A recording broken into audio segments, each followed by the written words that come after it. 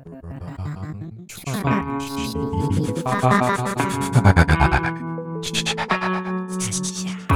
connect, communicate. Create, connect, communicate. Usher magical, enigmatical, gift of gab, super, natural, stories from the Spacelab. Become well lit.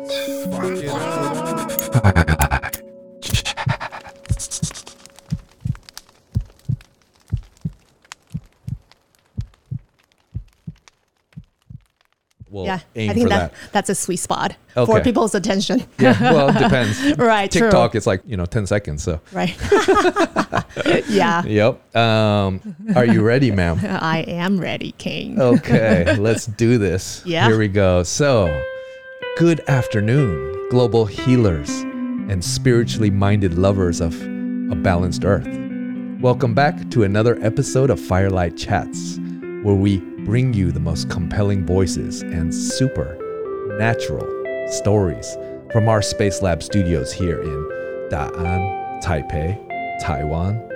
Today's special guest is a self-described entrepreneur, consultant, life coach, philanthropist, yoga instructor, hypnotherapist, spiritual and life strategist, Reiki master, and author of a newly published Chinese language book, 我活著我的人生吗?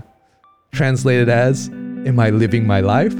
Or as the English subtitle says, The Meaning of the Time Between Life and Death. So, without further ado, let us delve into the meaning of the time between life and death. Or at least, this opening to the very final words, the denouement of this podcast with the lady herself. CC, aka Miss Christine Chien. Welcome and thank you for joining Mocha and me on another hot episode of Firelight Chats.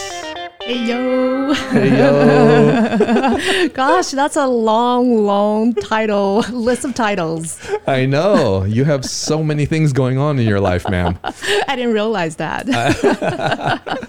Yeah, I'm wondering where we should start because, I got those things from your bio and I think each of those makes for like an amazing story.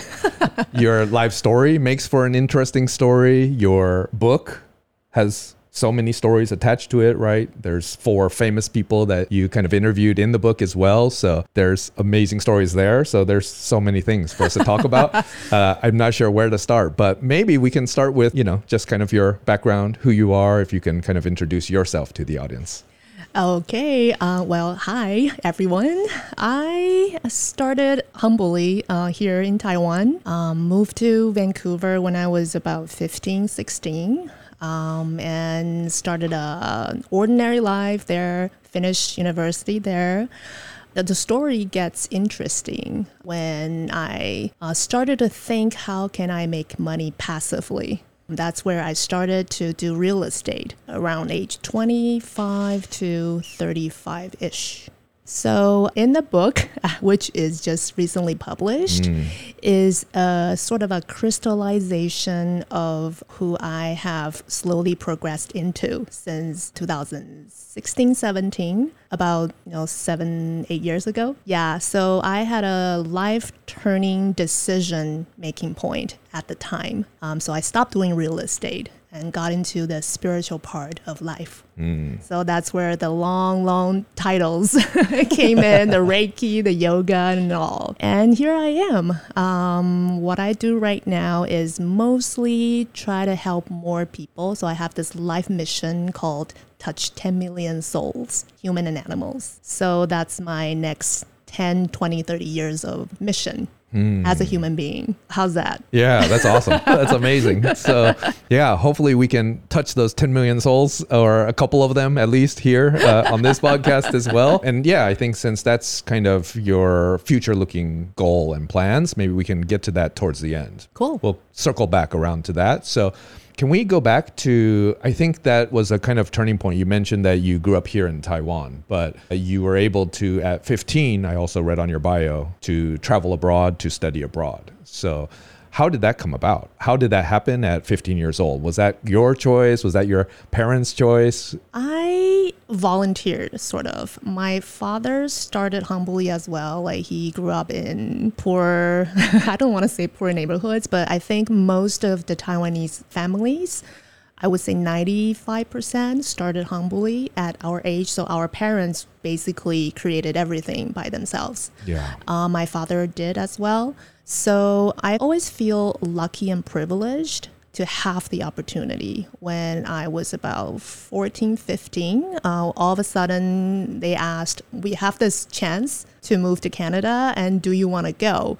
And at the time, it was a no-brainer because I'm the second child of the three. So as you know, like it's hard to get attention, and you just always have to prove to them to be loved, right? So at the time was a no-brainer. People say I was courageous. I didn't feel so, which is like, sure, I want to go. Right? So your whole family went, actually? No, actually, okay. no, it was just me. Yeah, my younger brother is 7 years younger than me. So my parents felt that it was important to learn Chinese. It's hard to learn. Yeah, so it's hard to learn. So my mother had to stay. And of course, my dad needed to stay. You were saying, Chinese is hard to learn, but why did they leave your brother and sister at home, but then allow you to go to Canada and obviously learn English as well? So. Right. So the reason behind that my brother stayed is to learn Chinese. So to be more, better, just to learn the language deeper before he had to go. Otherwise, he would just speak English. The younger you move, the more adaptive. So you adapt to the environment. You would forget about Chinese. So my brother was too young at the time. I see. Maybe grade 2, grade 3, too young. I understand. I see. So you had already gotten your Chinese in. Yeah. The basics. Okay. Enough to publish a book. Right. I think that's basic enough, definitely. Yeah. Okay. It's an advantage because I write it in the simple terms, right? And people like simple and plain language nowadays. Yeah. Yeah, I didn't know that. So at 14 or 15, you moved to Vancouver. What was that feeling like? Was there any kind of culture shock and some shock in general? Because you said you went alone. Yeah, sure. Of course. Like you have to learn how to swear. Right. That's and very you important. have to learn, the lingos, like the slangs, right? I remember when I started learning English, I couldn't differentiate ship or shit. Right. They all sounded very close. Like bitch and beach. Yeah, I know. Well, that's easier. Okay. But because the T and the P ends in the end, right? It's shit, right? It's harder at the time for me. So I remember when I was in ESL class, the teacher said, okay, talk about a movie you recently saw. And at the time, it was Titanic. So I was standing in front of all classmates and I said, Titanic is an unsinkable shit. And the teacher just she couldn't hold it. And nobody, because everybody was ESL. Nobody laughed. No one understood it was just the teacher. Yeah, so I went home, I told my tutor, and she's like, she couldn't hold it either. She's like, oh my God, that's the funniest joke. That's hilarious. Yeah. That's your welcome to Canada. Yeah, to Canada. Is the unsinkable shit. That's right.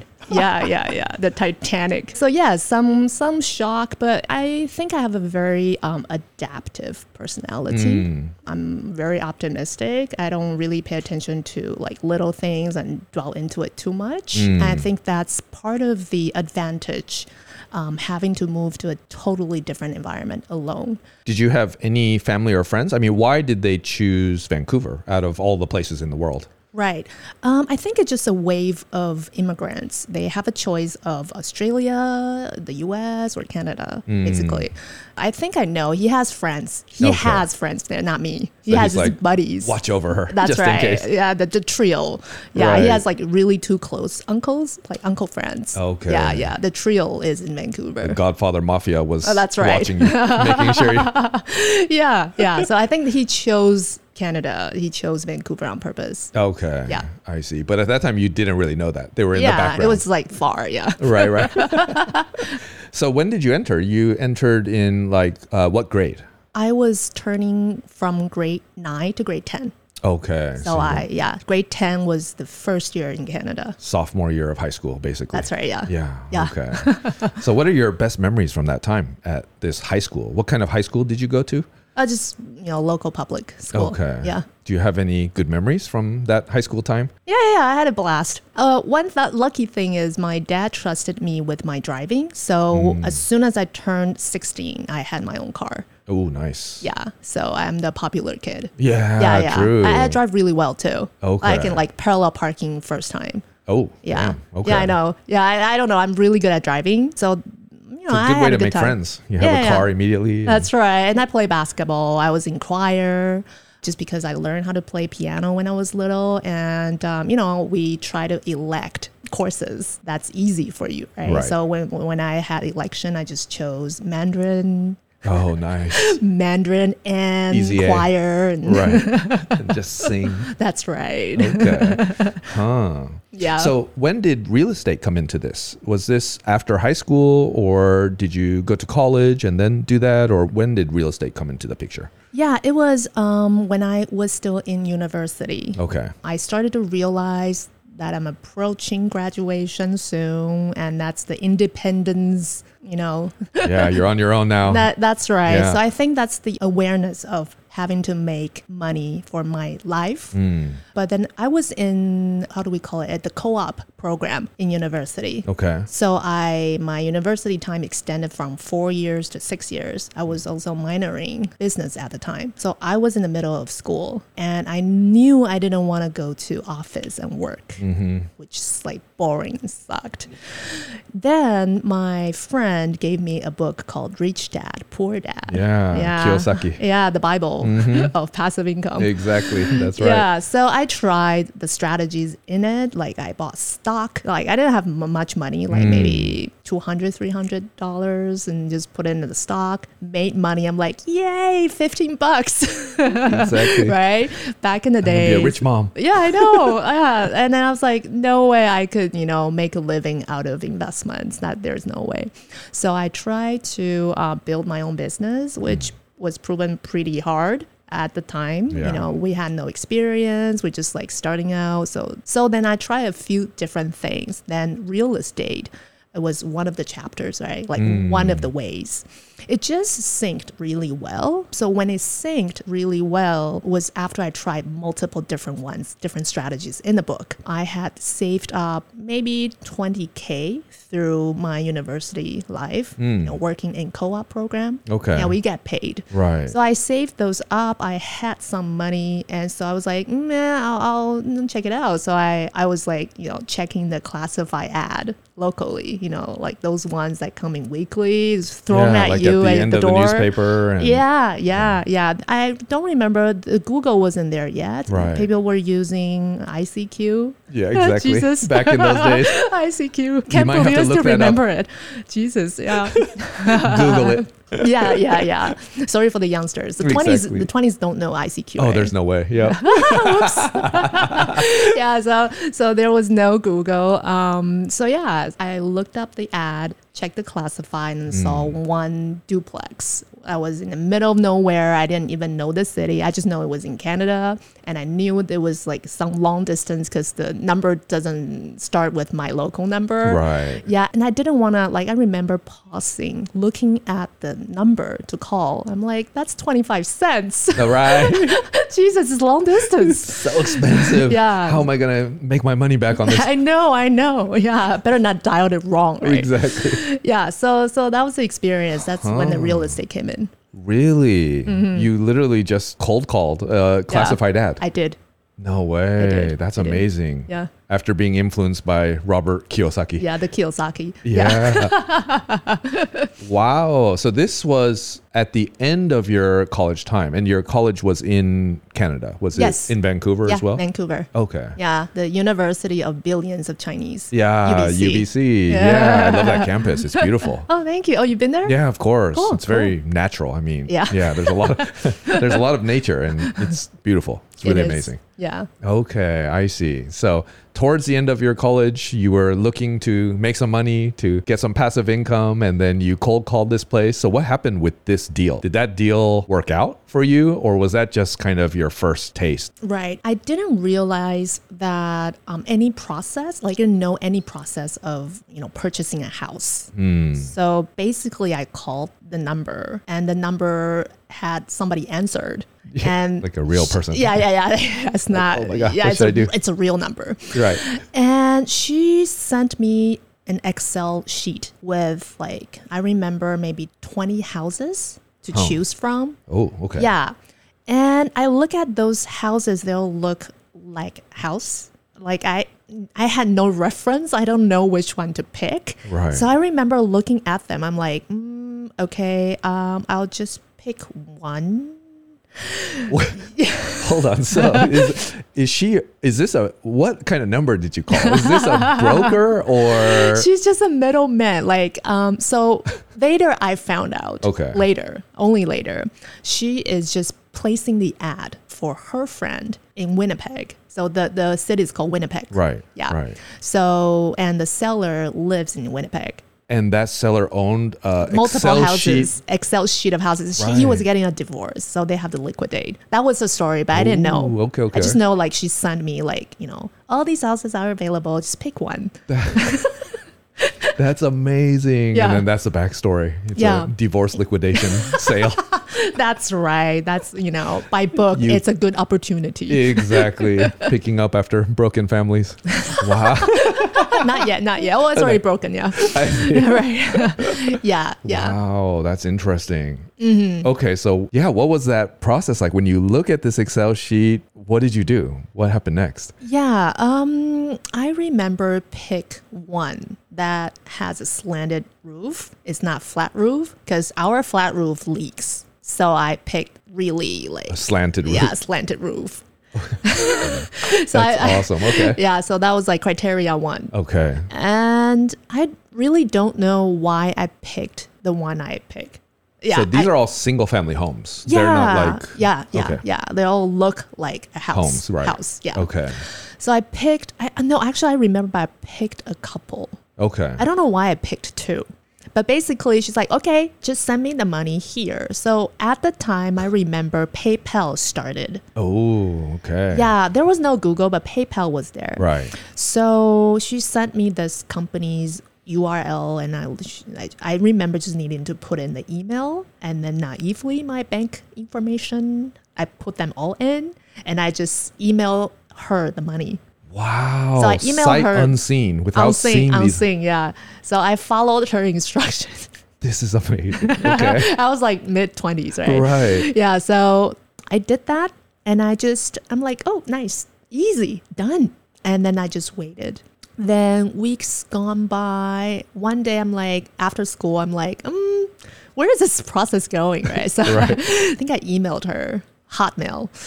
Hotmail, yeah. And that dates it too. And she's like, oh, you haven't called banks or mortgage brokers? I'm like, okay. Yeah, what do I have to do? What is that? So she's like, oh, you have to call a mortgage broker now. She sort of asked some very basic questions. She thought maybe I'm a harder borrower to get approval from the banks. Right. So she just referred me a mortgage broker. So the mortgage broker looked at me. I don't know, I filled in the forms and I got rejected. And then I didn't know there was an expiry date on the deposit. Okay. So basically what happened is I didn't know the process and my deposit was all taken away. Wow. Yeah, so that was the story. That's my the first purchase. deal. Yeah, the first deal. Wiped out. And the deposit means basically the whole... Yeah, I forgot how much I wired her. Some decent money. I think 10,000 or Wow. 8,000-9,000, something significant. Yeah, that's a big chunk of change for someone working co-op hours. Yeah, I know. So, and I remember pausing. I'm like, how do I get it back? So I emailed her. I'm like, can I get those money back? And she's like, legally, no. Because, Yeah, exactly. read the words, read the contracts. Right. I'm like, but those, so I wrote an email and sort of saying, those are my life savings and please help me, blah, blah, blah. Yeah, I remember writing that letter. And then about like a week, I'm just, guessing, it's like years ago, they contacted me and say, oh, we can actually meet you in Vancouver. I'm like, okay. So we went to a cafe in Vancouver and a couple showed up. One is Indian, the other one is the lady, Kelly. So they showed up. And they were asking me questions. I guess they were just, looking at a young, right, college kid, mid-20, don't know what to do, college, right, Asian little kid. Right. Yeah, and they decided to sell their homes to me. And how much I paid the seller, they're willing to, counter the difference. So if I gave, for example, if I gave them $8,000, that was taken away by the first deal, they're gonna rebate me $8,000 right, if I buy from them. Oh, wow. So they're the angel behind the scenes. Yeah, seriously. Yeah. So I only realized that when I looked back, like she was nice to me. That's very Canadian. That wouldn't happen in the US. If you're lucky. Yeah. I mean, yeah, really. If you're really lucky. Yeah. I have all kinds of US stories too. I'm sure. Yeah, but no. I think it's just human nature. I was lucky to have encountered a lady. She was willing to give some money back and help me with the process. So the second time, immediately I signed a contract. I called a mortgage broker. Right. You knew what to do now. Yeah. Okay. So I successfully got mortgaged for one house. So he was like, actually, there's no way you got two houses. The best I can do for you is higher down payment, but I might be able to get you one loan. So I got one house. It's a duplex. Okay. That was your second purchase is a duplex. Yeah, but it's the first successful transaction. Right. Yeah. With a successful, legit mortgage. Legit mortgage. Right. Yeah. So I owned that house for at least 5 years, I remember. 5-6 years. Okay. 7 years. Yeah, I remember signing the 5-year term sheet. Okay, yeah. right. Yeah, so over 5 years, it made money. Oh, wow. Yeah. Okay. It was so cheap. It's like 80,000-ish Canadian. Right, for a duplex. Yeah, it's like near a 100-year-old duplex in the middle of nowhere. Oh, wow. Yeah. Really? Yeah. And I think I sold it for like 100,000 something. Okay. So you turned around a nice, 20 G's.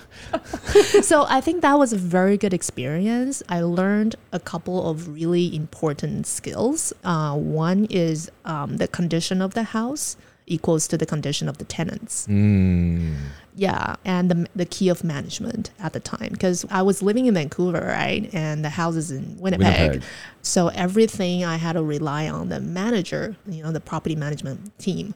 So did you hire a property management team? Yeah, I had to. Okay. Yeah. It was sort of a succession. Like they had a property manager. Okay. And so I just basically took over who was managing it. Right. Yeah, and just say yes to whatever. This person said, hey, the toilet is broken. I'm like, okay, fix it. Hey, the floor. Hey, the painting. Hey.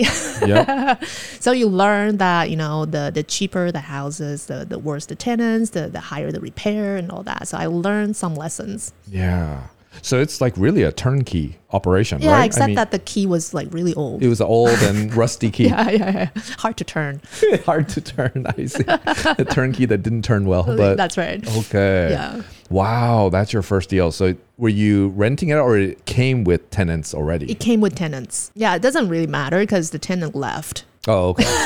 I see. The thing is they usually would sell it with the tenants, so it's more desirable. Of course. But it doesn't mean the tenant would stay. That's true. Yeah. For sure. Yeah. So they ended up leaving. Yeah. There's like lots of turnover. Okay. But it was fine. You were able to find new tenants. Yeah. Keep up passive income coming in. Yeah. And then also flipping it at the end of 5 years. Yes. Okay. So those are your first two deals. You just mentioned as well, that you have a lot of stories in the US. And I know, you built quite a career in the States as well, from what I understand. So when did that pivot happen? Was this immediately, or is this after another 20, 30, 50,000 houses? Or?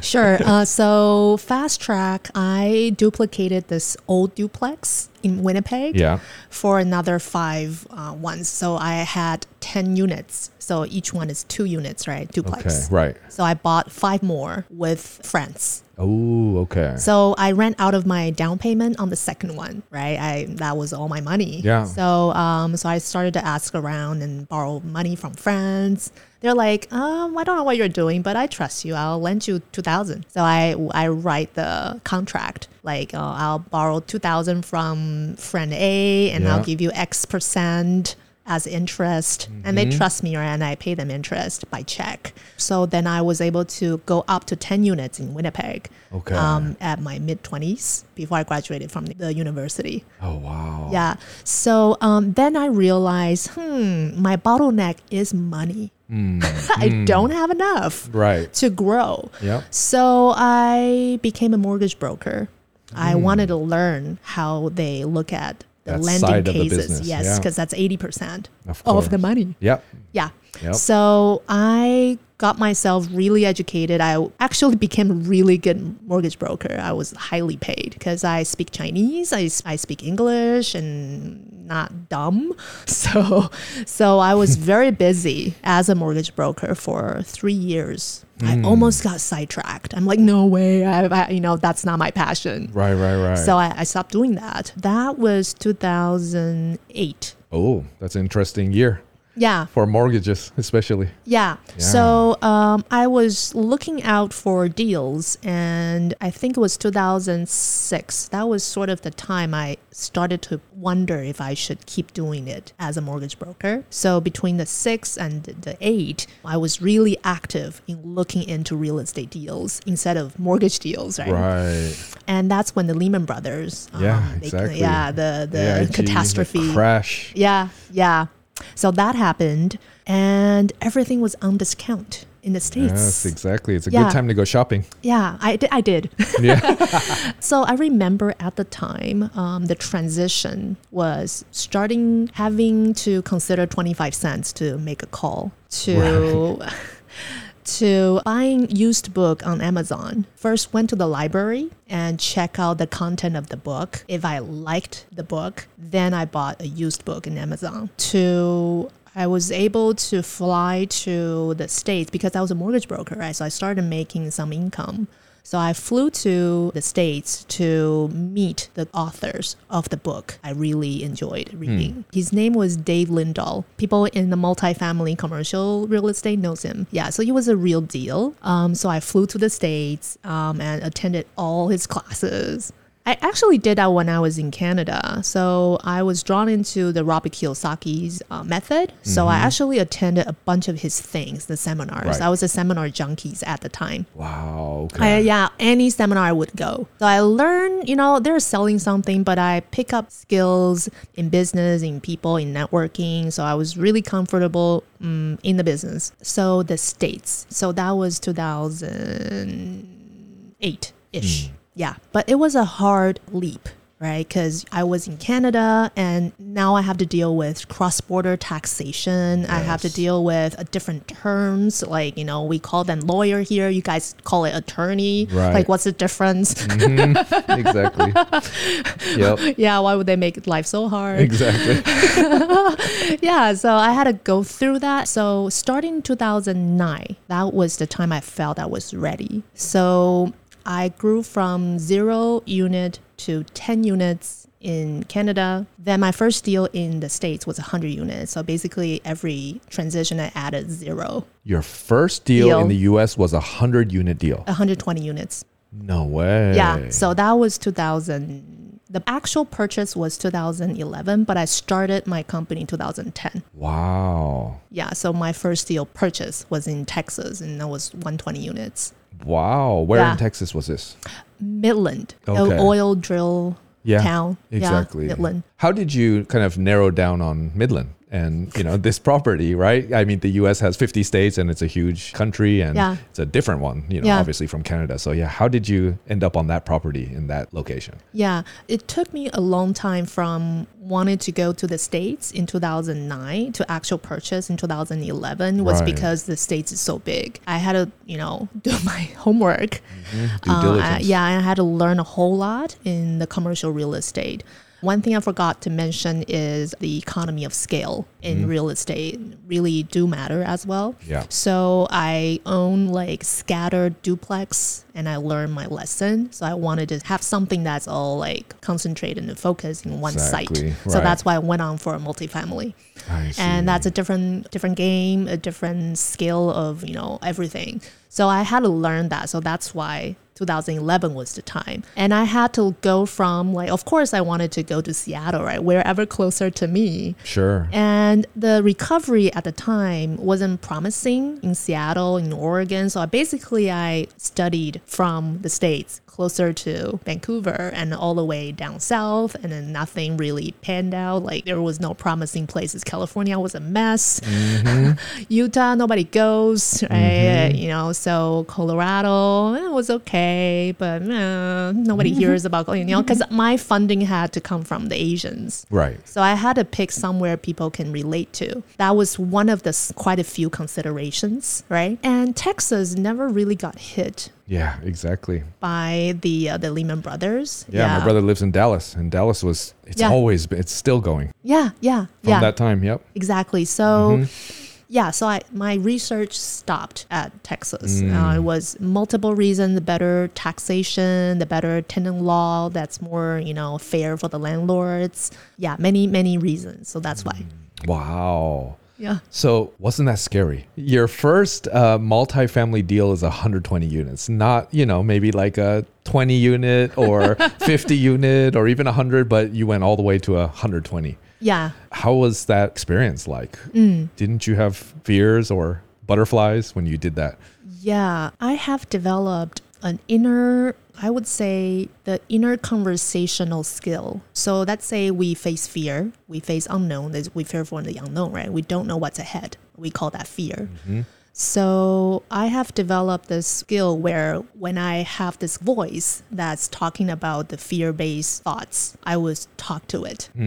For example, it would say your partner in the States may lie to you, because I partner with people locally in Texas, learn from the mistake, right? So I wanted somebody on the same team with the interest aligned, right? And then they're local. So that was my strategy. So yes, fear and all kinds of small talks and negative talks would emerge. And that's natural for human beings. I mentioned this because I think that's a very important aspect of we as, living people today. We always have this voice in the head, right? In any situation. So I've learned how to talk with it and to align it with my bigger self. The bigger self is the intention of a better life. It's sort of a imagination state in the future. So I would sort of harmonize that language in the inner me. So I learned how to do that at the time. And like I said, I'm born with a courageous mind. I think I would thank my dad. But later I know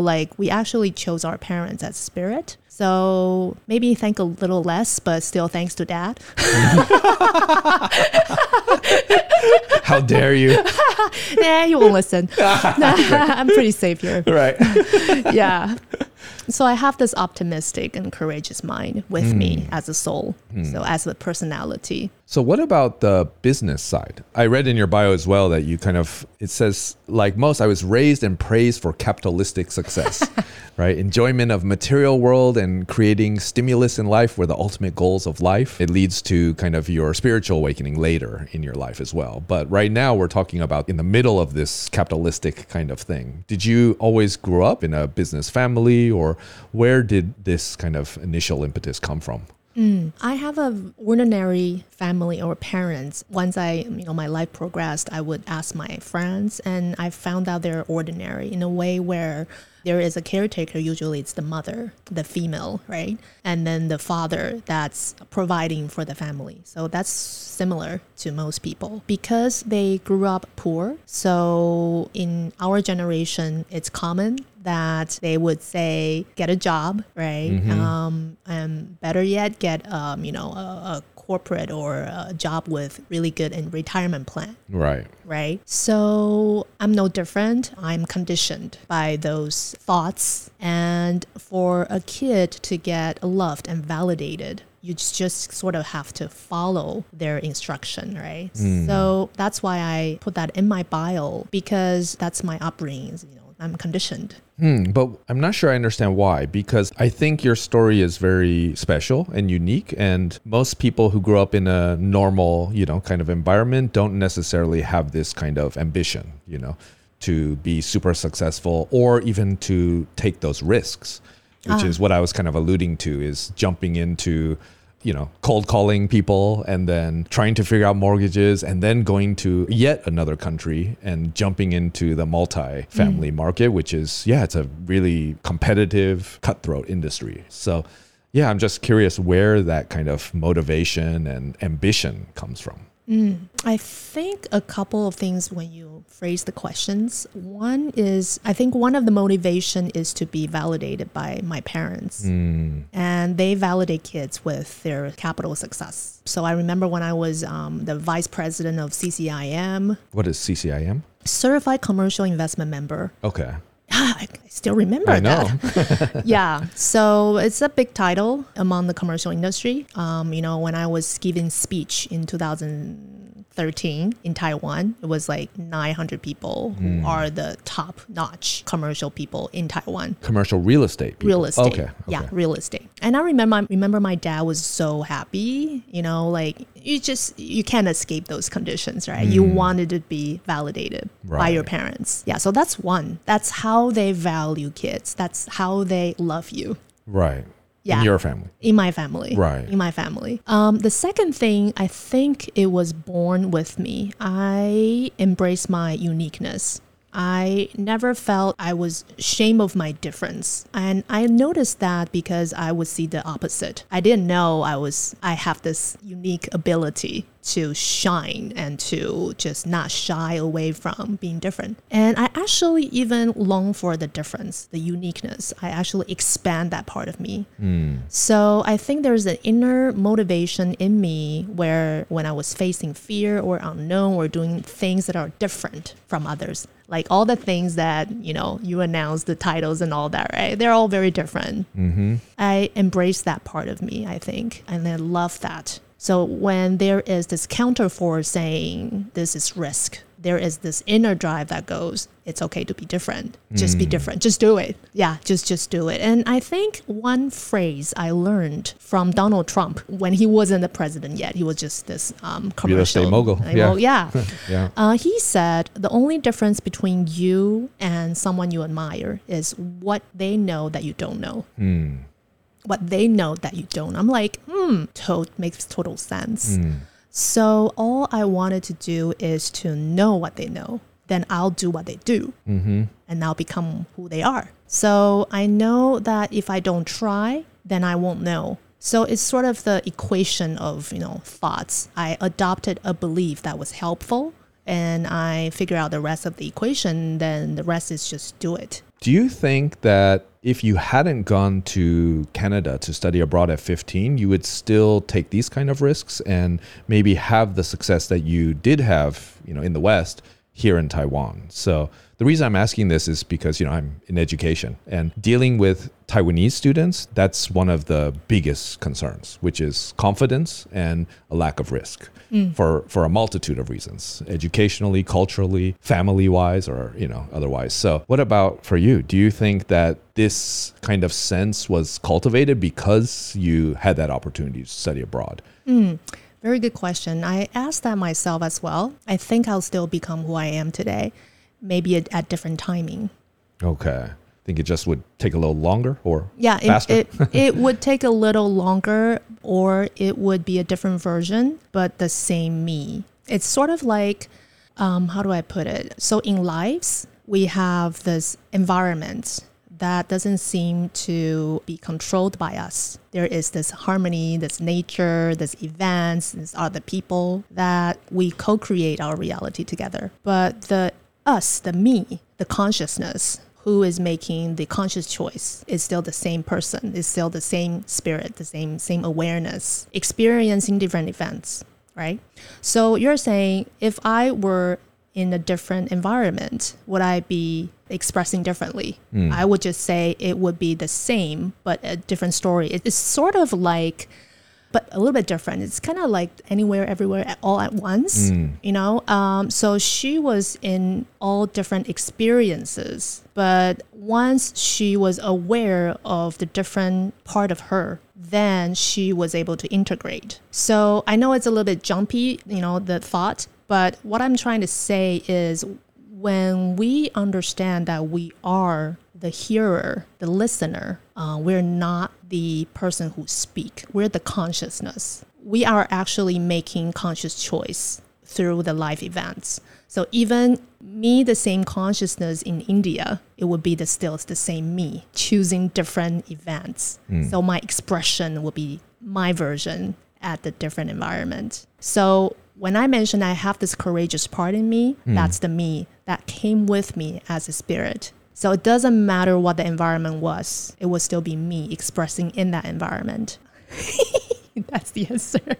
Right. Yeah, I understand. But my question is actually, you know, even if because you're saying that that's kind of your spirit that you were born with, but you also have to be able to recognize that, right? And certain environments don't necessarily foster that space or ability to recognize that. You know, that's my experience in Asia, teaching Asian students, and especially in Taiwan, where the education system or the culture or the family or whatever pushes down that kind of potential. Yeah, I'm just wondering if you think that is the case and that, you know, being in Canada enabled you to be freer and to kind of maximize your potential more.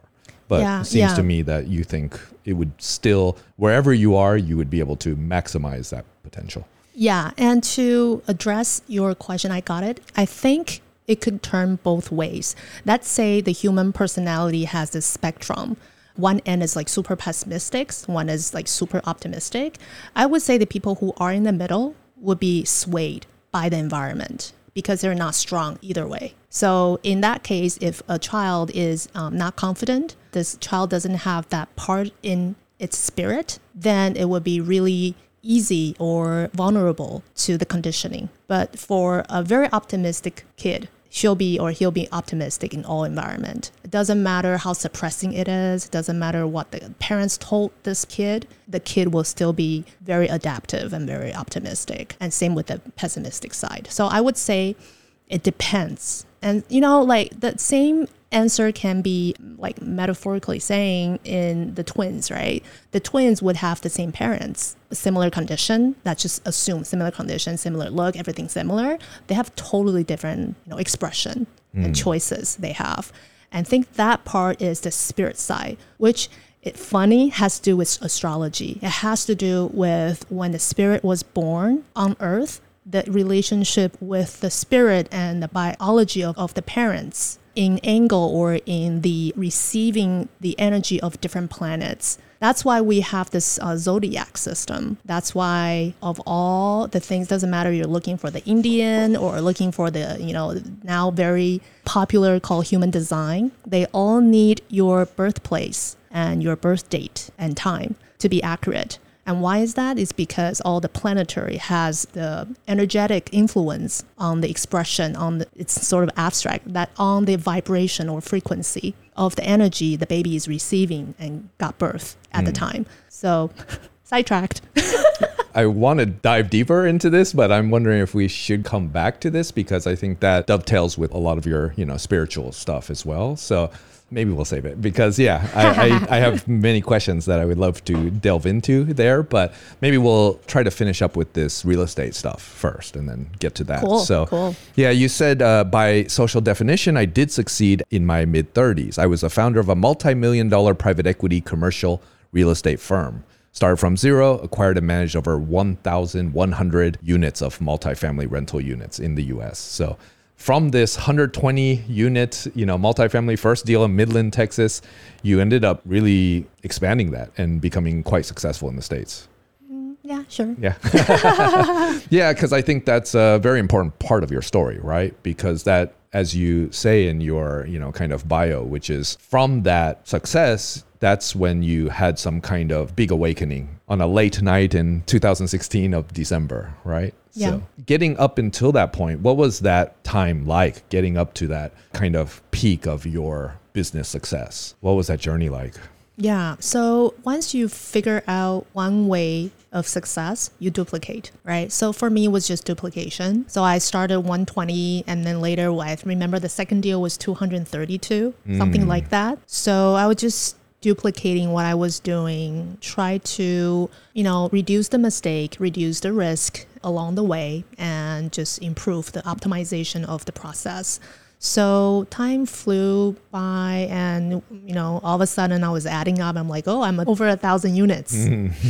I remember at the time I wanted to teach people how to do it. I think the belief and the suffering of money is so important was something I wouldn't say, so big of myself, but like liberate people from this strain, right? Like I hope that one day we can live without having to have, make money, just we do what we love and we're not doing this for money. So when I reached that point, I remembered, along the way, I still have my mentors. I meet people on the stage. I would just chase after them, begging them to teach me, to, allow me to piggyback, to learn from them. I still have that habit with me. So along the, the growth, so I had quite a few different mentors. I think because who I am, my awareness of who I am was still there, even though I was doing real estate. I thought I wanted to give back. So I didn't know what my value was. So I started something called the Real Estate Intelligence Quotient, REIQ. It was planned to be a not-for-profit school to teach people how to make real estate like I did. So then they can have enough passive income to support the basic needs and then liberate themselves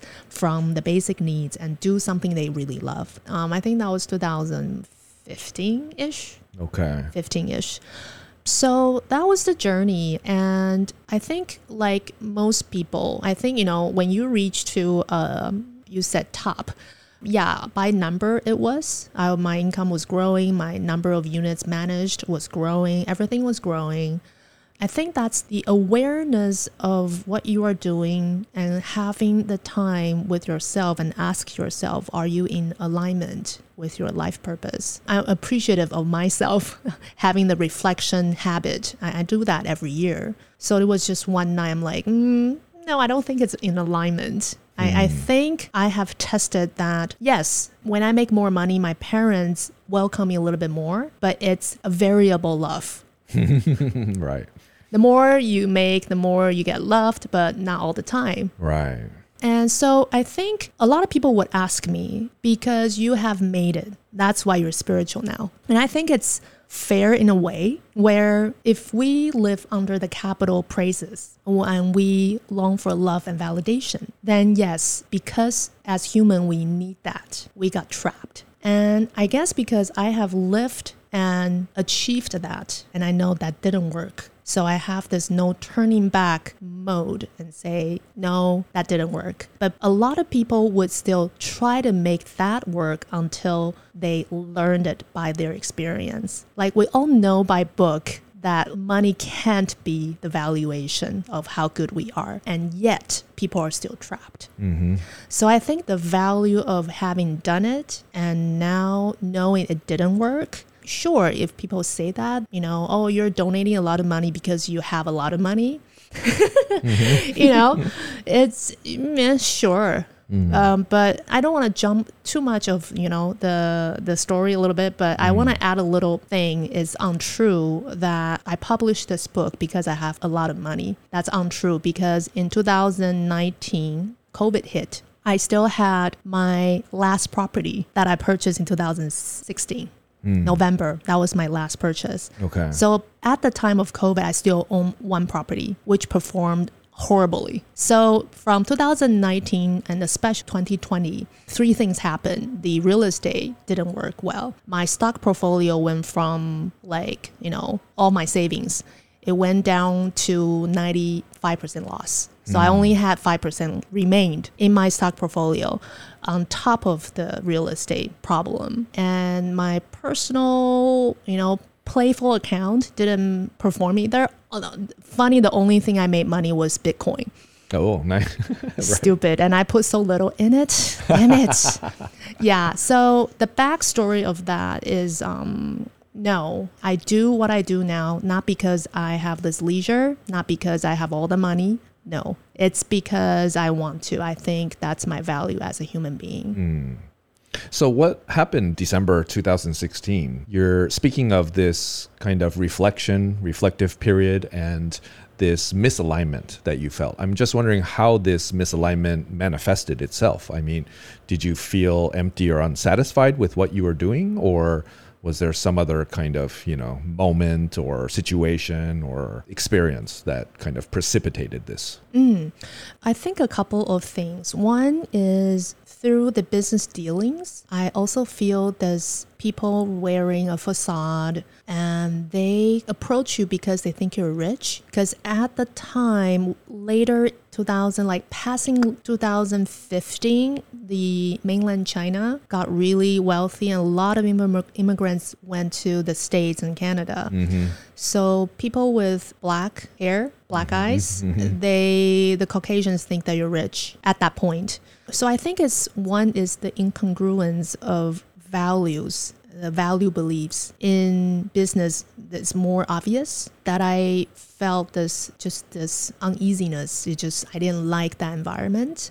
I like the pure, like playful kid and just swear and, be the way you are and not having to deal with that. But in the business setting, I had to be accepted. In the network setting, I have to word my phrases in business terms. It wasn't me. So that was one. The second thing was the starting phrase of my bio. I wanted to help a lot of people. That was this little inner voice, this little inner drive, something about me that I haven't been in touch with for too long. And I felt that maybe it was a movie, maybe it was a book, maybe it was a quote, but I think it's everything added together of all the life experience I had.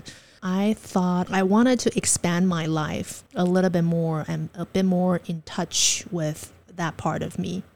So I think it was a combination of the two and maybe a little bit of, I have done this for a long time. It was a decade of time. And I felt, I'm ready to try a blind version of life. And I think meeting John Butcher, the billionaire, one of my mentor, the founder of the Life book, also helped me. He is an artist.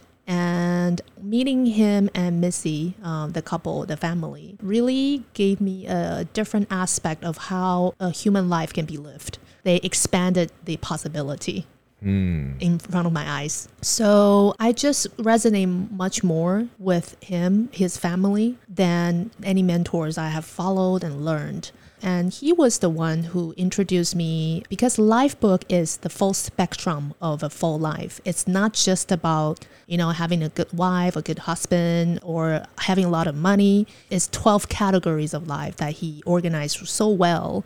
And I know that I want to have that life versus the life I was living. And one of the 12 categories was spiritual life. And it was the life that he himself was the most unfamiliar to. So basically, I followed along. Every month, we have this one category to dig into. I followed the program for at least a couple of years. And I think on the second year, finally, I was learning the meditation skill. So he has this program. I got the email. I'm like, transcendental meditation, all kinds of meditation explained, all the books. So I picked one of the method. I started to meditate. I think that was the glimpse of, spiritual journey. And he started it for me. He was the inducer of that. Okay. Yeah. Was this prior to December 2016 or was this after? It was prior. Okay. Yeah, it was prior. I met him 2014, 15-ish. Yeah, 14, 15. So how did you meet this billionaire mentor? How can us normal human beings out here find a billionaire mentor? I think that is something I want to demystify, where people feel that we have this special, light around us or a special circle. That's why I know these people. No, I chased after them. For example, I chased after Dave Lindahl after reading his book. I chased after Dave Steck, my other mentor. And then Dave later introduced John Butcher to me. And it's just, I think to get to know people, you have to let them know why. You do have to have the basics of being likable. It helps. It helps. The second thing is you do have to let them feel that you mean it. You're not just saying it. I think a lot of the reason do add up, but those aren't hard. So answering that question, it's just if you really want it, you can have it. Right. Can you tell that story about how you chased after Dave Steck? Sure. Yeah. Yeah. Okay. So one of the seminars when I was still in real estate, I went to. So Dave was on the stage. He was extremely charismatic. The speech was like, 40 minutes. Was like a 1 hour session plus QA, right? It was just like, he was humorous, very well educated, very well groomed, just very charismatic. So he came down to the stage. People were like swirling around him and making like a typhoon. Like he was the center of the typhoon and it's just hard to get through. It's like layers and layers of people surrounding him at one corner and nobody cared about the next speaker. He was that good. So I pierced through the crowd and finally stood in front of him. And it was funny. Finally, we had this eye contact. So he smiled at me. He's just very gentleman, even though he didn't want to be there, of course, right? He just want to leave, right? But he was so gentleman. And I'm like, may I have your business card? And he genuinely smiled at me and said, oh, no, I don't carry business card because I'm afraid that you might really call me. I love that. I'm like, what? That's a great line. Oh, gosh. I'm like, what did he say? And then I was like, try to interpret what he was saying. Right. And then he's like, I guess he spoke to a couple of others and he just ran off. Wow. Yeah. I'm like, I just stood there and stunned.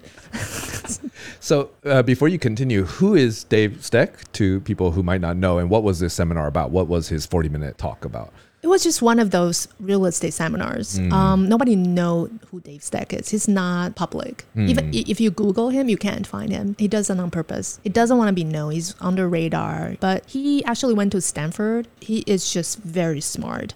He was talking about how he knew 2017, 18 was coming. He knew what Lehman Brothers before, like he got out of the market 2 years prior to Lehman Brothers. At the height of the market, he got out in 2016. He knew that was coming. 2006. Yeah, sorry. Yes, yeah. 2006. Yeah. So yeah, he knew that was coming. He is really good at researching, like really diligent, really smart, really methodical, humorous. But he said, no, I do not have a business card because I don't want you to call me. I'm afraid. I'm afraid that you might actually call me. And he took off. Yeah. So, but obviously that's not the end of the story. So what happened? Yeah. And so I remember that he mentioned his sons at the speech. And one of the two sons was a poker player. So I figured, okay, they should have the same last name. So I'll just Google the poker players with the same last name. Right. So I found the son. Yeah, I found the son. I'm like, yay. So with some, further digging, I found the office. I found their office through the son. So I wrote an email, the only available email that was listed. And I just wrote whoever, I don't know who's going to receive the email. So I just wrote a letter. To whom it may concern. That's right. I actually did that. Really? To whom it may concern. Right. And yeah, so I just genuinely wrote a letter and said I was the attendee, blah, blah, blah, blah, who I am. And I try to make it as short and interesting as possible just to appeal to him and just see if it's possible to talk to him for 10, 15 minutes. So not asking too much, not asking him to marry me or whatever. Right. Not on the first date. Right, exactly. Yeah, so I did that. And a couple of weeks later, someone replied and said, yes, 15 minutes. So I spoke to him, was 15 minutes, but it went on to 30 minutes. And after the call, he's like, why don't you come to Vegas? I have this castle. And then X date, you can come. I'm like, oh, sure. And now that's the thing. I just do it. I don't go like, oh, what if he lied to me? What if? I don't have this what ifs. I basically, I notice these talks. I know they're not serving me. So I just heard it and ignored them. So I flew there and we had a blast. Went to the castle. I went to the castle in Vegas. In Vegas. Yeah. Wow. Yeah, so he had this, so it's just like, he's so easy, leisure, and then with his polo shirt, and hey, Christine, and then we just had a good time. So then he was like, I guess, just because the speaks that he was, giving, he had 10-ish, like 10, 15 people who really, really want to follow and learn from him. So he developed this mastermind for us, paying mastermind. Okay. Very expensive. I remember it was like $25K a year. A year. Okay. Wow. Yeah. To meet with him every quarter. Every quarter, once a quarter? Once a quarter, somewhere, hotel not included, flight not included. Really? Just to be with him 4 times a year. That's 25K. Impressive. Yeah, nice 25K. business model. I know. That's how attractive he is for people. Exactly. The people who were in the mastermind are lawyers. They're like highly educated people, highly successful. Yeah, I'm the nobody in Canada, the Asian little girl. Who just did it.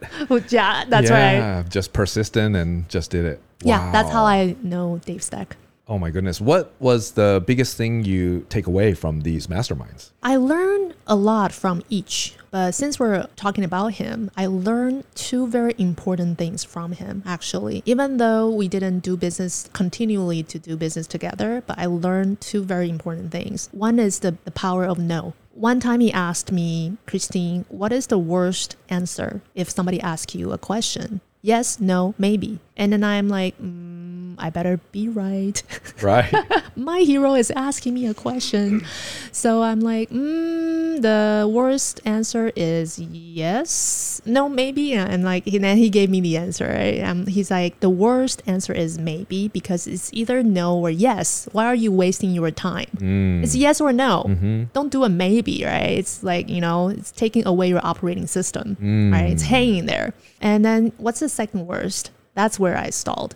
I wasn't sure. And he said the second worst is yes. The best answer is always a no. So that's why you can do a good job on the yeses. And to date, I still remember that because as a human being, again, I think I relate to human beings a lot right now is because we always observe the superficial acts. We observe what's expressed, but we forget why we do this, why we do things, why we say things. It's human nature. So in human nature, we like to be liked. So we say yes. We have this peer pressure. We have this need to please be others, to be agreeable, right? Yep. To be liked. That's human nature. So that's why we sometimes get overwhelmed of the yeses that we should have said no to. So he taught me that, and it's still very useful. I have to stay focused on what's important, what's truly important to me. That's a really good book called The Essentialism. Very good book. That book was recommended by John Butcher to me. I even wrote like a whole checklist and book notes. I review it every other year. Oh, wow. Very good book. So that's the power of staying focused on what's truly important to you. So that's one thing. Yeah. The second lesson I learned from him is to not pleasing the masses of asses. That's what he said. That's quote him. That's his quote. That's his quote. Okay. That masses of asses. Nice. Once he was saying, he's like, he has an office of 3 people. Himself, his assistant, who replied my email. Right. Okay. And then a CFO. That's all. Right. And he was managing a size of like 50 million or something, like high, very, very efficient, very, very efficient fund. And he said he didn't want to have a human adult center. Like a daycare center Daycare for center, adults. yeah, that's right. So yeah, he's so clear in his mind. I've learned a whole lot. And so this mentor of yours introduced you to John Butcher. Who we had spoken about earlier. So what about John? What kind of things did you learn from him? What are some of the biggest lessons you learned from this mentor? John, I'm just like flabbergasted. When I met him, he was welcoming us. So basically, long story short was, so we got introduced, we met him, and he has this program again, right? Paying program. Right. I was chosen again. Right. I paid again. Another 25,000 down yeah, the drain. something like that. Even more expensive, I remember. Oh, wow. Yeah. Okay. So I said yes again. So we were welcomed, and he was holding the hand of his wife, Missy, and he was in his shirts, and she was in his dress, and wind blowing, right? This grand door, Great Gatsby. museum. Yeah. Yeah. Right. Yeah, that's a good vision. Yes. Yep. And it's just such a big house in Chicago. But he is no like any other successful businessman I have met in different fields many times. He is just so down to earth, so real. He doesn't have this billionaire, aura. He does have this strong aura around him, but not in a way that's like, look how successful I am. Not that kind. I've also met another billionaire who I forgot. I don't mention him a lot because other reasons. Yeah, so he is a living example of how a life can be lived in short. It's just too many lessons. I learned the most from him. And to date, I still say that he's still my mentor. Yeah, I don't say that with many others. Right. Yeah, he is still my mentor. Wow. Okay. So before because I think that's a great segue into, because you said he kind of opened your eyes with the life book, right? And that kind of spiritual side. But maybe before that, a kind of final note on the real estate, which is, what was your biggest success in your real estate career? And then after that, what was your kind of biggest failure or biggest regret maybe? I don't have any regrets, but yes, I've made mistakes. I've made good choices. If I were to answer, the biggest success is, I did well. The whole thing. Yeah, the whole thing. Yeah, I got passive income. I got capital gain. I worked hard. That's why I have no regrets. But I did make a mistake. Not a mistake, multiple mistakes. It's a mistake only you know it's a mistake. At the time, it doesn't look like a mistake. Right. Yeah, you didn't know what you didn't know, right? But I would say, there's really not a useful lesson for people to pick up. It's just because you can only know what you have learned, like you wouldn't know prior to. So I made my fortune in the States during those 10 years, and I lost it in the recent 2 years. Right. And I didn't make any particular mistakes, or it was just how life, it's a circle of life, and money flow with the circle of life. Right. Exactly. Sometimes it flows away. Sometimes it flows towards us. Yeah. Right? So I think if I tweak that question a little bit, I learned that, because I want to liberate people from money. And whoops, I liberated myself. Exactly. The money flew away unintentionally. Exactly. You're a perfect model for it. And one day I'm like, oh, I'm still here. I'm, living. I don't need it. I save those money for philanthropic causes that I always know I want to do. And it's just a safety net, right? It's something that I know I've saved up. Now it's gone. And one day I'm like, I'm not too sad. I'm okay.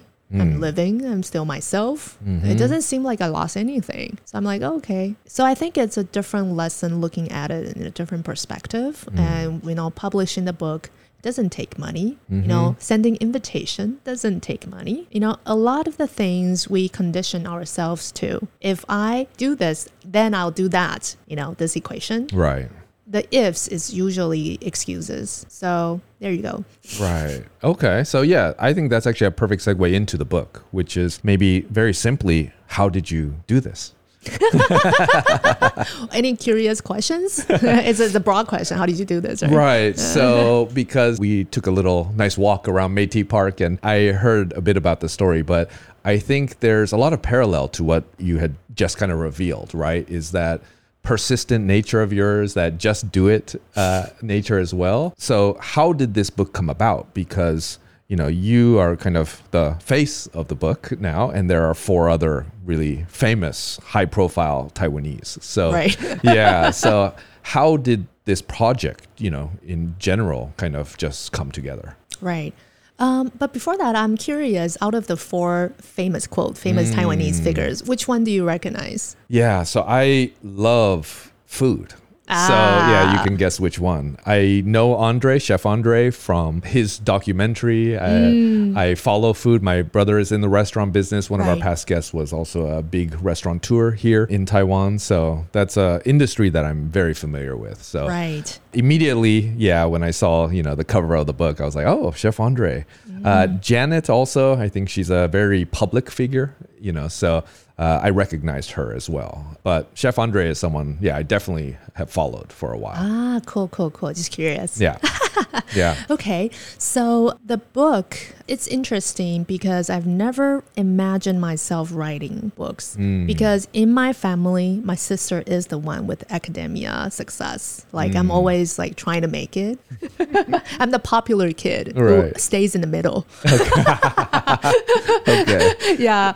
So never imagined that. So it's never like something I want to do. It's not on my bucket list. And it was just because COVID. One day, I guess it's a progression of me feeling the energy of myself from the meditation work that I do, then moving into something called Vipassana, which is getting really popular nowadays. Vipassana meditation. It's a 10-day boot camp. And from there, like years ago, I started to able to feel the energy flowing inside me. And then on top of that, it was the Reiki, sending energy to other people, even long distance. It's using your thought and the quantum field. Now people know what that is. So when COVID hit Taiwan, particularly, because we didn't get hit early, right? It was like a year after. Exactly. I remember it was May 2 years ago, right? And then it was just, I could feel this energy in Taiwan that people are empowering. They're not sure what to do. Yeah, everything took a pause. Everybody stayed home and, So one meditation, I usually do yoga in the morning and followed by meditation. So I was doing that and this voice, I don't know if the listeners are in tune with like spiritual practices, but one of the things that is constantly mentioned is the higher self, the lower self, the you, the higher self. And I've always wanted to talk to my higher self. I'm like, higher self, talk to me. And I hear that you like each person has two angels, right? Angels talk to me, especially when I was in the mess of the real estate deal, right? I'm like, looking for those angels what is the everywhere. Lesson, right? Like, help me out here. I haven't done anything wrong, right? So I pray to those figures, the God, the higher beings. So fast tracked. So that was a meditation. COVID hit. I'm like, so the reason I mentioned that is the higher self is you. That's why I couldn't recognize the higher me because it's part of me. I have this lower me, I have this body me, I have this ego me, I have this higher me. So it's a matter of my state. It's not a matter of me calling for it. So it's kind of like the radio tuning station. You have this 10 station you can always tune to. If you stay in station 1 and call for station 10, you're not going to do it. So by calling the higher part of you, you have to be in the state, in the synchronicity, in the same frequency, or we call that, you and I are in the wavelength, right? It's the same thing. So I have done enough practice. I know I was in the state. So when the voice emerged, I know it's something outside of my ego. So I felt really resonated with that voice, and the voice said, it's time to write a book. Yeah. So that's how it came about, and basically copy and paste the different, the previous strategies, right? So I just called them and invited them, and yeah. Yeah, it's amazing. So, but we heard about Dave Steck and John Butcher. So how did you kind of narrow down on these 4 particular, right? I mean, there's a lot of really interesting people in Taiwan, of course. And why did you end up choosing them? Right. The important criteria is that they have the heart to help people. Like you've said, a lot of successful people are out there, right? How am I picking them? I know that Shawn, the author, Shawn has the heart of giving, and because from all the work that he is doing, the positive psychology, like he just has the heart. I know that. So when I wanted to create this book, his face emerged, and so did Andre. So they were the first 2 among the other 2 that I had in mind, and I got rejected. Yeah, so there were 4 people. 2 were Andre and Shawn. Andre, I didn't know him, but because of one was an event in Yilan, and he lives in Yilan. right? Right. So I had to contact him. I wanted to contact him. So I contacted him through Facebook. You know, people always ask me, like, do you already know them? I'm like, no. And people are like, what? Right. You know, You're on the cover with them. You know, like in the podcast I had with Shawn, he has his podcast, right? He mentioned like, because I know him from cold calling too. Right. So like one of my friend was a fan of his DJ disc. Like he creates music and he does DJs, right? Even though he's Harvard and, you know, like, you know, highly academia and all that. He has as many aspects of lives and that what makes him interesting. So I'm like, oh, here's an interesting guy. So years ago, I messaged him. I'm like, I like you because this and that, and can I buy you a coffee? And he said yes. And in the podcast that we recently did together, he's like, I never said yes to a cold email who I've never met and to a coffee shop that you chose, not me.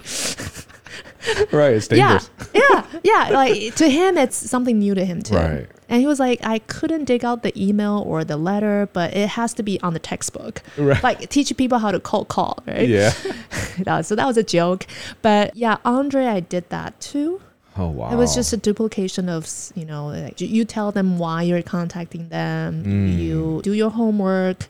You mean it, you're sincere, you're polite, you know, you're likable. Try to get a very easy yes before you ask for too much. Right. You know, like just, it's not just rocket copy and paste from it's not your rocket science. successful career.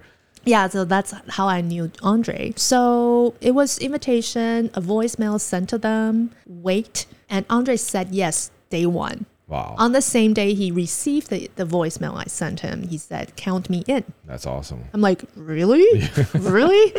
Right? And Shawn was like, you know, writing the book has this and that aspect. Have you thought of this? Have you thought of that? And he was like coaching me and guiding me with all these questions. I'm like, oh, those are really helpful, right? And then, oh, do you know the publisher? I'm like, no. Oh, I know a publisher. I'll, you know, try to put you in touch and you can do the work. So he was doing all those things, but he never said yes or no. So I was like, I'll just keep him warm. I didn't ask for a definite yes or no. I just allow him to be part of it. It was that maybe that David Steck said. It was he actually say it. He was in the maybe. Right, he was in the maybe. Right. So but he was helping me. But then so I was like joking. I was like, to you, I felt like you're 1 foot on the boat, 1 foot on the land. Right. So I just caught a moment you were leaning 51% on the boat and pulled you on. And took off. I took off.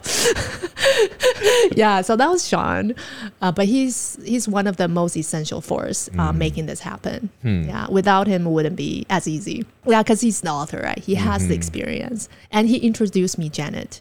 Okay. So one day he's like, I think you need a female voice. I'm like, yeah, I haven't. So I have like 5 other celebrities I tried to invite and got rejected. They just have different plans.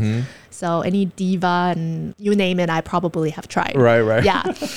So he's like, oh, I think Janet is a really good fit. I'm like, oh, she's out of reach. I never thought about her, but she is the perfect fit. I'm like, do you know her? And he's like, yeah, I do, but I'll call her agent and see what happens. So he did, and I waited. I remember waiting for Janet's response for 2 months. And in my mind, I'm like, I'm going to wait until it was September. I told myself I'm going to wait until at the end of this year. If she said no, the boat is taking off. We're going to publish without her. Yeah. And in the midst of waiting for her, I ran into Darren, one little river walk in Yilan. He was amazed. It's so funny. He's like, you know, because people come to me and, you know, pitch me ideas all the time. So in the weekend, I find the most rural place to take my families to. Ta-da! It was like... Get away from people like you. Like me. Yeah, so he was like, what the fuck? How can I still meet people I know in Yilan Riverwalk? It was like... You pulled me on this boat suddenly. Yeah, and I was amazed too. I'm like, it was like 4 or 5 o'clock. The sun was setting down, was getting dark. And I'm like, is that Darren? Like I could vaguely see his figure because he's like easy to recognize. Long hair, slippers all the time, shorts. Right. Where I'm like, is that Darren? It's too dim. And it was Darren. Hey, Darren. And we were on under the mask, right? Right. Yeah. Oh, okay. And he's like, what the fuck? I know. How did that happen? I'm so disguised here. Yeah.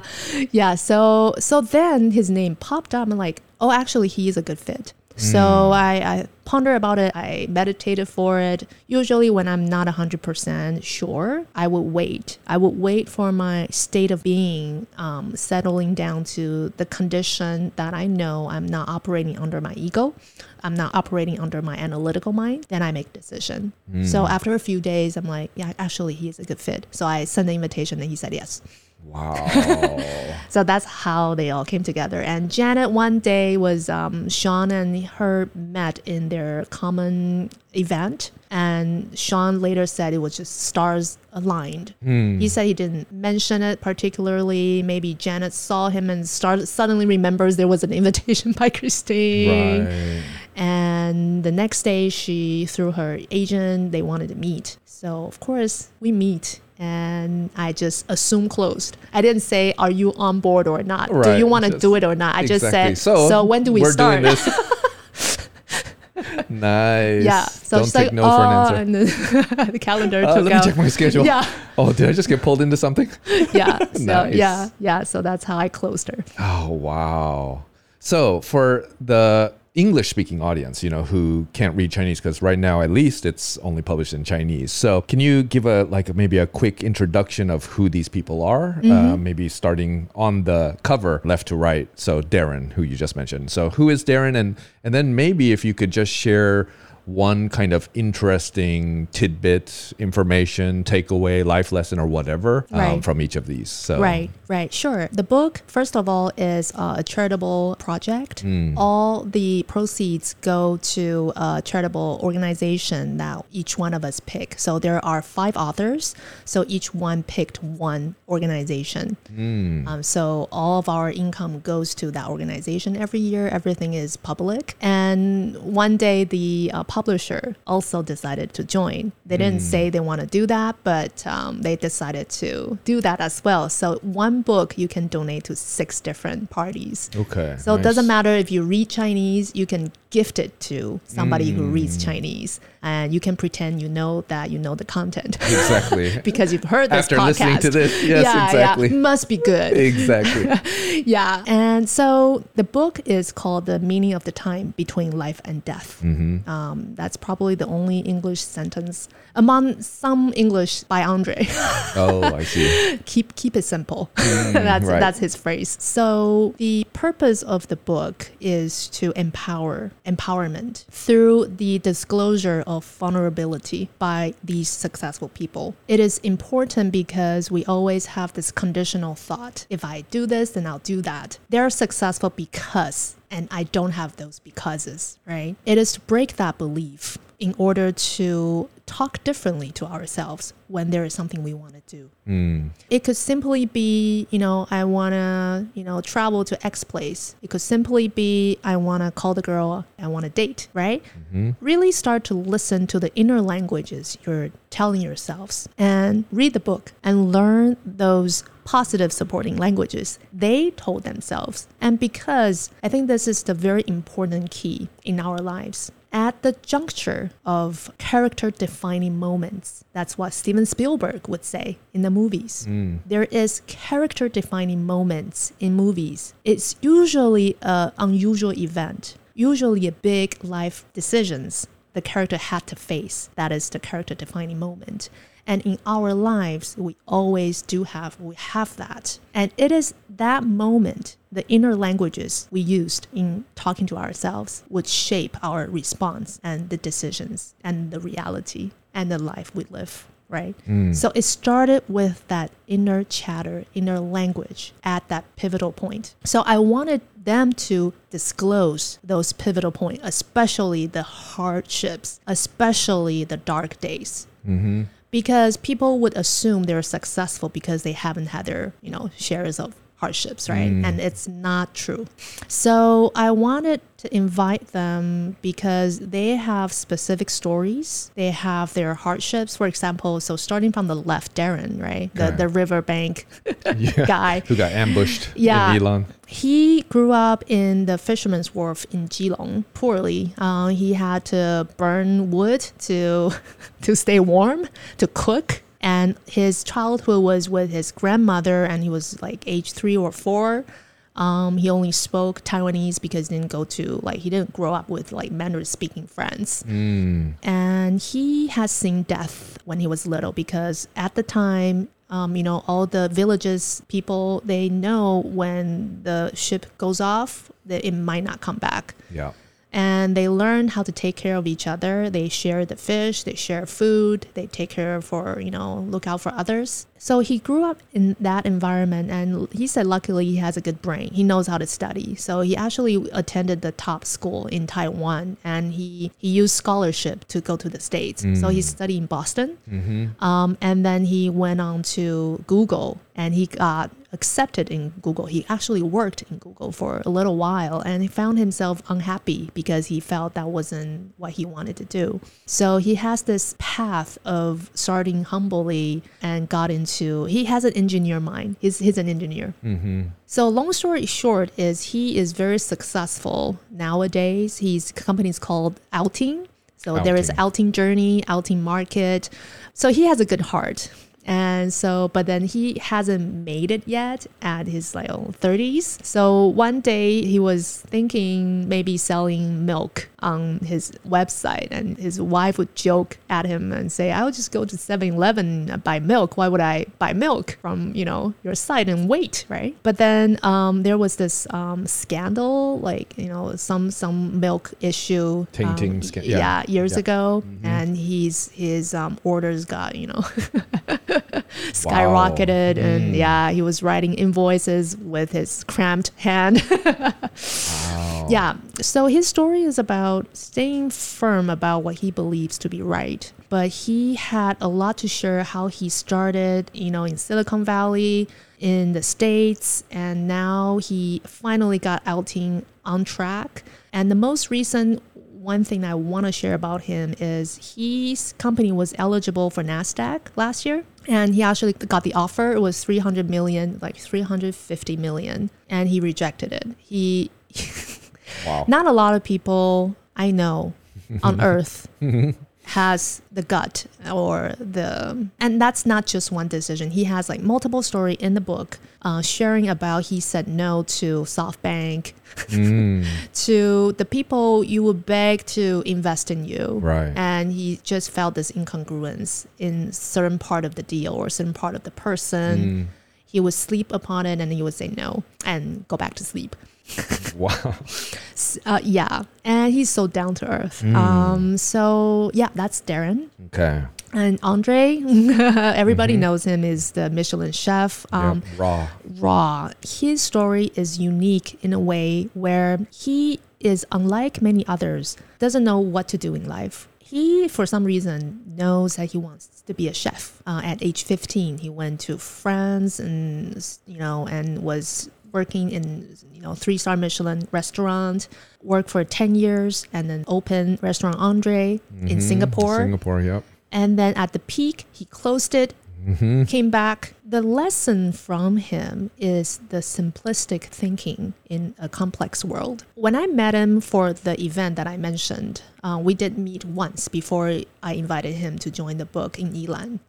We weren't close at all. It was just meeting. I knew he was deeply spiritual. I don't know if he knows that for himself because being a big man as a chef, everything has to be in order. I don't know if he has any spiritual practice, but just by meeting him, I know he has deep wisdom as a human being. That's why I picked him. And I was right. Every interview, because we co-write together, right? I would plan for the questions and we would talk. And then usually through Google Meet, because it was in the midst of COVID. And he would pause and he would answer question, right? He would just take 2 sentences and answer and then pause and then nothing. And then you would think and then you go, okay, that answers everything. He doesn't go on and on. Keeps it simple. That's right. So his portion is the words were much Fewer, less, but, but so much wisdom in his story. Mm. Yeah. And Shawn, he's well known in Taiwan, the son of a very famous author called Liu Yong. Liu Yong, his writings, his thing was part of our educational Mandarin reading, mandatory. So everybody knows his dad. And he went to Harvard. Psychology. So his story offered uniquely about how a very methodical, highly educated man, everything about science and academia, talk about death and spirits. I think that's special because we are raised in the Western world of only believe what's in science, what's proven. But I think that needs to be opened up a little bit because science is still catching up a lot of things. So before the science said no, even you see the medical discoveries, the science may say that's good for X, but later found out it's wrong, right? They can still be revamped. Right. Even though it could be proven right this year, it may be not right next year. So one thing I always keep myself becoming aware is open mind. Open minds to the things even though I know to be true today, but it can be wrong the next day. Yeah. So for him to be open and talk about the Tibetan Book of Death. One day we were, FaceTime during COVID. I just returned from Vancouver. It was like 4 years ago. I was like, oh, what are you doing? I'm like, oh, I'm just reading this Tibetan Book of Death. And he's like, oh, I have one copy too. So we took a picture of us together in front of the screen with that book. That's amazing. And that I was so happy to know that he has that open mind because we have this impression spiritual talks goes for the women more. The men's aren't as open, but I think it's just a matter of language. For him to be open, I think it opens up the language for the hard logical man to be more open to that part because I think that's helpful to live a more balanced life. And he offered that in his story. Yeah. And Janet, whatever she said, adorable. Yeah, she has this positive vibe, but she actually disclosed a very vulnerable part of her where she had to, she got this disconnection to food because of the modeling that she was in. She grew up in the States, as people know, and, in the States, you look good at X, weight, right? But in Asia, you just have to be so skinny and pale, right? And bony, right? She had to go through that, and she lost connection to food. So she was describing holding the chocolate, and because he had to go to the doctor, the counselor said you have to reconnect to food. And she was saying she looked at the chocolate, she felt that, oh, that's like another hour of running. I better get a 95% dark chocolate than 60%. Like she was, her story touched many people. So far this book, I have received many feedbacks. A lot of it was about Janet's story because people didn't know that part of her. You just not possibly know that because she has such a positive vibe and healthy and balanced because she started from the TLC, right? So she was, anchoring and hosting, walking in nature and saying hi, being very friendly. People don't know, that part of her. Side. The dark. Yeah. So she's actually still dealing with it, but she has a better relationship with that. I think it's so important because when we are in a condition that we don't want to reveal to others, we feel alone. And she disclosing it allows us people to get help, to not feel alone because she has it too. I think that commonality really empower people. So this book is the first time she ever disclosed that information publicly. Not in this in depth. Once she actually recorded a YouTube. She was crying in front of the camera.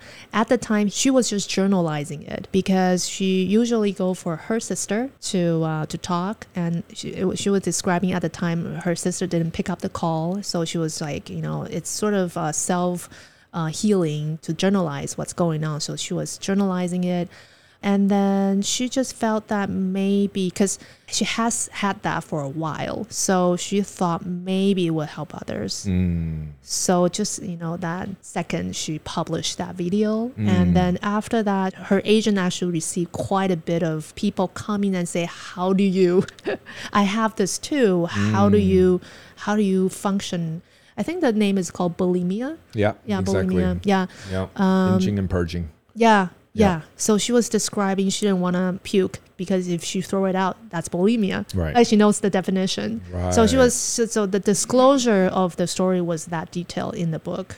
Wow. Yeah, the inner language was pretty naked. And I Right. remember at the time I was like, we were chatting. I was looking at her. I'm like, are you sure you want to put that in? Right. There were multiple times I wasn't sure if that's what she wanted to like in that depth of disclosure. Right. Like holding the toilet and kneeling down and puking it out. Right. Like, for A-list star in Taiwan. Mm-hmm. Yeah, so I love that about her. She is as real as you can imagine. Wow. Yeah. Amazing. Yeah. So I mean, it sounds like there's really a lot of interesting stories that you could glean from that book. Yeah. So if you can't read Chinese, you can buy the book. Right.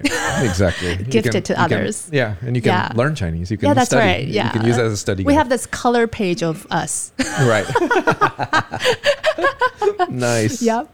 So after this experience, is there another book coming? I don't know. I actually think that there is a possibility, but I think my next thing is the podcast. So I have this 10 Million Souls podcast, season 1, and we're featuring the stories in the book. So the 5 authors will be back, including me and 5 additional other people who I really wanted to invite them to come to the show. Okay. And one secret guest who is John Butcher. He'll be invited on my show.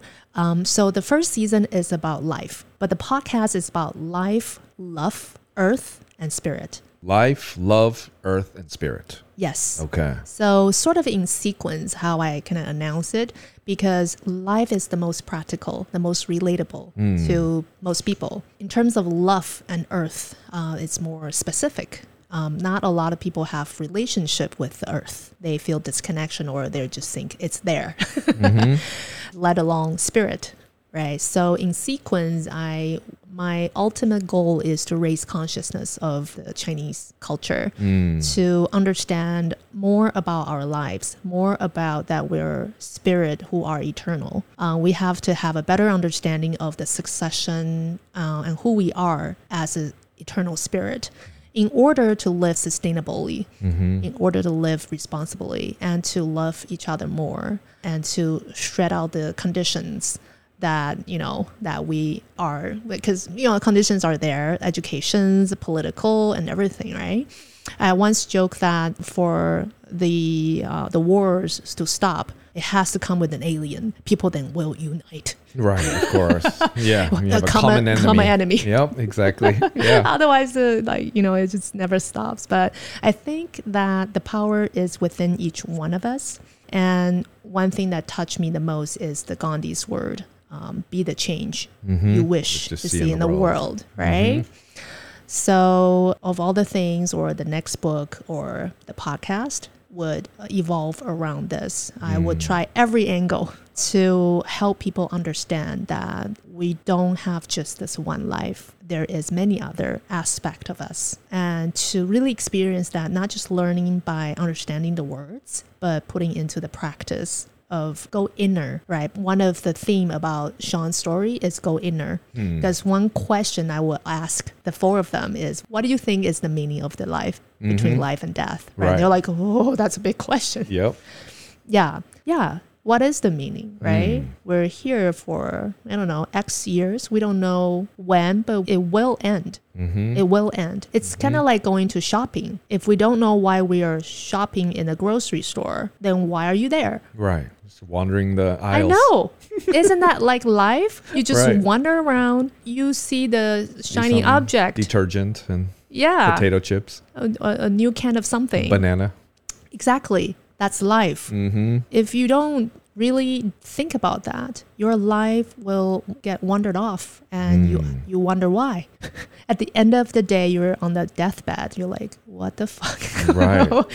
Why am I in the grocery store? Why am I a human? Why am I here? So I think it's a very essential question for each one of us to live a meaningful life, is to figure out why you're here and who are you.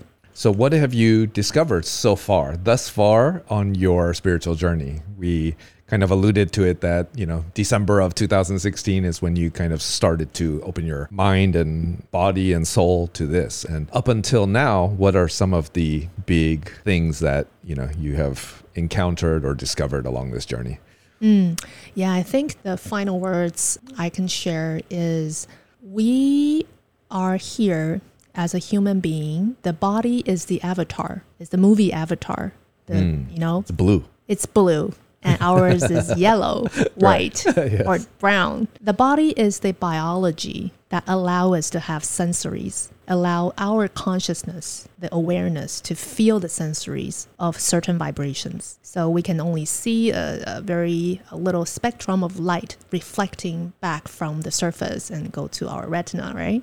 We can only hear a very specific wavelength through our ears. We can only taste and smell very specific chemicals at our tongue, right? So if you really understand the biology of the body, the avatar, we understand that this is just to give us the feedback of the environment. Okay, then we ask, why are we having these feedbacks, right? It is to allow us to understand who we are, because if there is only one, we need other people. We need the environment to give us the feedback. And why is that? Because that's how we learn about ourselves. So in life, we would collect all kinds of emotions and experiences. For people who got stuck in the bad experiences, that's too bad, because we all have bad experiences and that's just part of us. Our real reason is to experience them without getting stuck. And so that's just fly to our end of our lives. Let's say we have this time machine. We're all like closing our eyes and feel, okay, now is the end. Do I want to have a life? I have a choice. Do I want a life without those hard experiences, right? Or do I want a life of, having them? And we will say, it's good. It's good to have them because that enriches. That's truly the meaning of our lives, right? It enriched us. It doesn't matter if it was like highly happiness or high sadness. All those peaks were the emotional notes, the special playback that people say. It was those moments. And so I think that's something I want to leave the audience with is to be easy, to be yourself, to express who you truly are, to do what you truly want to do, to not have any regrets. It's okay to make mistakes. Nobody cares. Only you do. Maybe your parents do, but they don't really care. Right. It's just hurting their ego when you make mistakes. Right. And their ego dies with them too.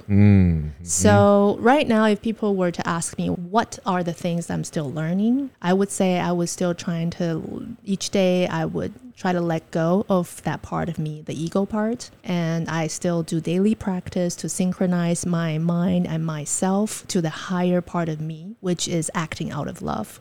So acting out of love is the theme of my story in the book. That's beautiful.